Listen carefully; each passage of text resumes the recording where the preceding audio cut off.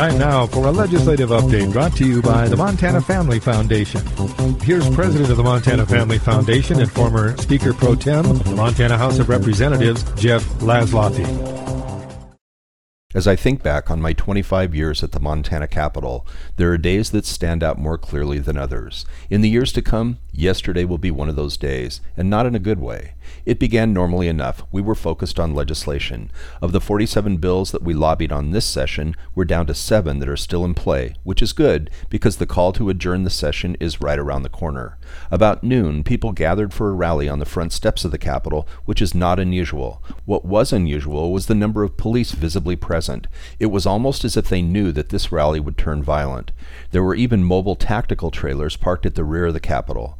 The rally was attended by about 300 people, mostly from Missoula, who were there to support a freshman transgender legislator from Missoula who's been barred from speaking on the floor of the House until he apologizes for saying that the House members would have blood on their hands if they voted to ban irreversible gender transition procedures on minors. After the outside rally concluded, many of the crowd moved inside to the House gallery. Once again, the police presence was stronger than I've ever seen. About halfway through the floor session, during debate on a bill on parental rights, the legislator from Missoula tried to be recognized and was once again refused. The speaker reminded the freshmen that they needed to apologize before the floor privileges would be restored. The Democrat minority leader then objected, and the full House voted to uphold the ruling of the speaker. At that point, the galleries erupted in protest. The speaker tried 3 times unsuccessfully to restore order, at which point he ordered the galleries cleared, and the protesters started throwing red gloves down on the legislators below. The speaker ordered those on the floor to move to the sides of the chamber, up under the protection of the galleries above. At this point, the only person left on the floor was the freshman legislator, who was holding up a microphone and inciting the rioters to protest even louder. He was later joined by another Missoula legislator. It was an incredibly childish display of narcissistic behavior, but he was clearly enjoying his 15 minutes of fame. It was the saddest moment in the Montana Capitol in decades, and all because one freshman legislator thought that his personal agenda was more important than the work of the body as a whole.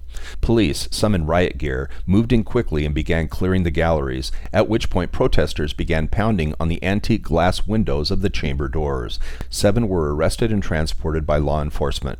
Once the galleries were cleared and order restored, the House went back to business and continued voting on bills. At this point, the freshman legislator was absent from the chamber. Rather than being in his seat and voting on bills, he was outside at the back of the Capitol, thanking the protesters and cheering them on as they were being arrested. Once again, narcissistic and childish is the only way to describe it.